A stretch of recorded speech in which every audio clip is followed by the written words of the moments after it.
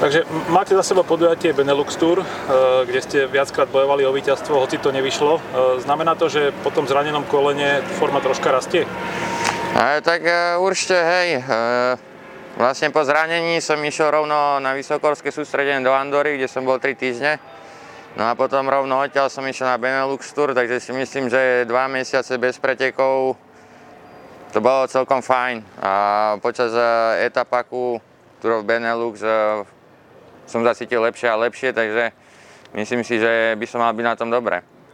A ešte stále máme do majstrovstiev sveta 16 dní, takže tu na Európe som skôr, takže uvidíme, ak sa pôjde, ak mozika vystrelí, tak sa niečo bude dať, ak nie, tak nevadí a potom pokračujeme zase rovno na okolo Slovenska. A dá sa povedať, že koleno je už 100% v poriadku? Tak ešte stále trošku cítiteľné, ale na bicykli mi nerobí problém, skôr iba na dotyk je citlivé, ale necítim to na bicykli, takže si myslím, že je to na dobrej ceste. A ako vnímate túto mierne kopcovitú trať? Zatiaľ v každej kategórii sa v jednom stúpaní pelotón na rovnakom mieste prakticky rozdelil. Budete si tam dávať väčší pozor?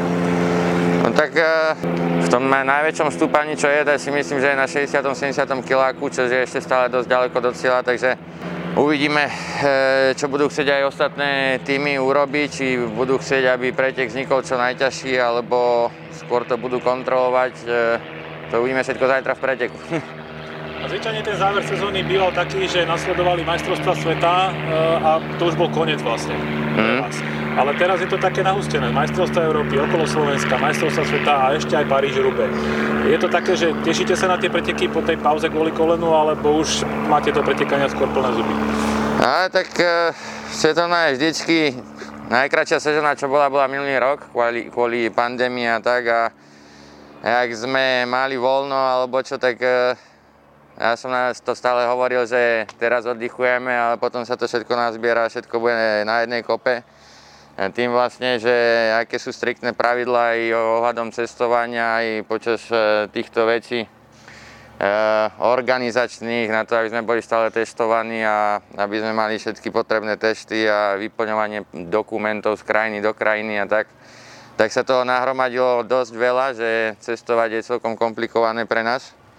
Hlavne je strašne veľa kontrol. No a je to tak, že sezóna sa celkom preťahla, ako pocitovo.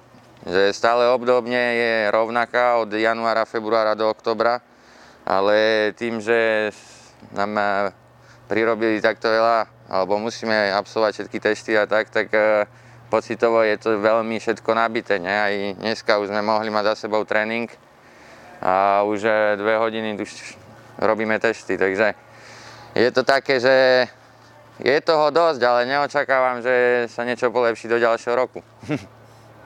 A na záver sa dotkneme pretekov okolo Slovenska. Po niekoľkých pokusoch sa konečne podarila vaša účasť a dokonca bude aj s veľmi silnými súpermi, ľudia sa už na vás tešia. Ako sa pozeráte na toto podujatie? Tak jak hovorím, rovno odtiaľto ideme na okolo Slovenska, takže máme nabitý program a uvidíme. Určite očakávam veľa ľudí a bude to trošku taká hektika, prvýkrát takto na okolo Slovenska, ale uvidíme. Zo dňa na deň preteky sú ako každé iné, ako s jedným rozdielom, že budem pretekať teda na Slovensku, čože som vždycky chodieval iba na majstraky Slovenska. No a uvidíme, dúfam, že všetko dobre dopadne.